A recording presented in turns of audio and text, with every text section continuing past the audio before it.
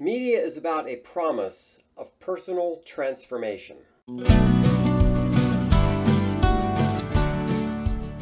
Hi everybody, my name is Greg Crable. This is my daily podcast, Something I Learned Yesterday, in which I try to take one issue related to publishing and explain it in about 3 or 4 minutes. A recent episode of the People vs. Algorithms podcast, titled Chris Kimball Says Screw the Algorithm, provides some very timely and important lessons for publishers. You can skip to 6 minutes and 51 seconds if you're in a hurry with that podcast.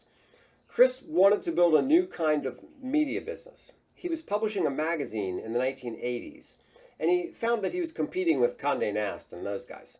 The whole system was based on giving away the subscription to get eyeballs to sell to advertisers. And that, he felt, and I agree, undermines the value of the content.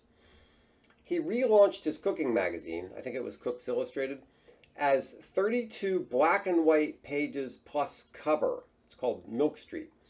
He thought black and white would make people feel that the content itself was more valuable. That is, you're not selling pretty pictures, you must be selling useful words. Brian Morrissey commented that stripping away all the frippery of media gave it more credibility and authenticity. Chris says at the heart of any successful media company is the idea that the subscriber will be personally transformed. Everybody, he says, wants to be somebody else. If you can help transform somebody, that's the highest perceived value you can offer. For his brand, if they transform the reader's cooking, they'll transform the reader. He'll be a happier, more confident person. Chris's brand goes beyond the magazine. They have a TV show on PBS, a store, cooking classes, and other things, books. Troy Young, another of the podcast hosts, says for most media companies that start on an e-commerce business, it will either be a rounding error or it will fail. But Chris got it right, and I think part of that is that they're not relying on content to sell the products. As Brian pointed out, when people are reading a recipe or an article, they're not in buying mode. That's a mistake many companies make.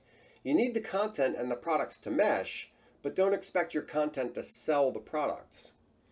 Chris also said that the way to make money with e-commerce is to create and manufacture your own products. You need your cost of goods to be 20% or lower so you can afford advertising and still make a profit. Then the store becomes a top of funnel for membership. After someone has purchased some pepper and some knives, they might sign up for the magazine. Content doesn't act as a funnel to the product side of the business. They're two very separate businesses. But creating the content puts the company in touch with people and concepts that helps them to know what products to create. Chris also says a media company needs a point of view. In the context of cooking, it's not about having lots of recipes, it's about having the right recipes. In the social media world, that translates into the recipe or the cooking concept has to be intriguing and deliver a memorable story in about 60 seconds.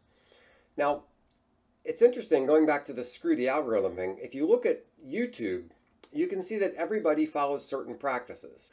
For example, all the thumbnails have what Brian calls surprised guy face. But Chris says, forget the algorithm, do something different. You'll never survive in a Me Too environment because there are too many other options out there. You need to be different. The chances of being successful in a copycat environment are almost zero, he says.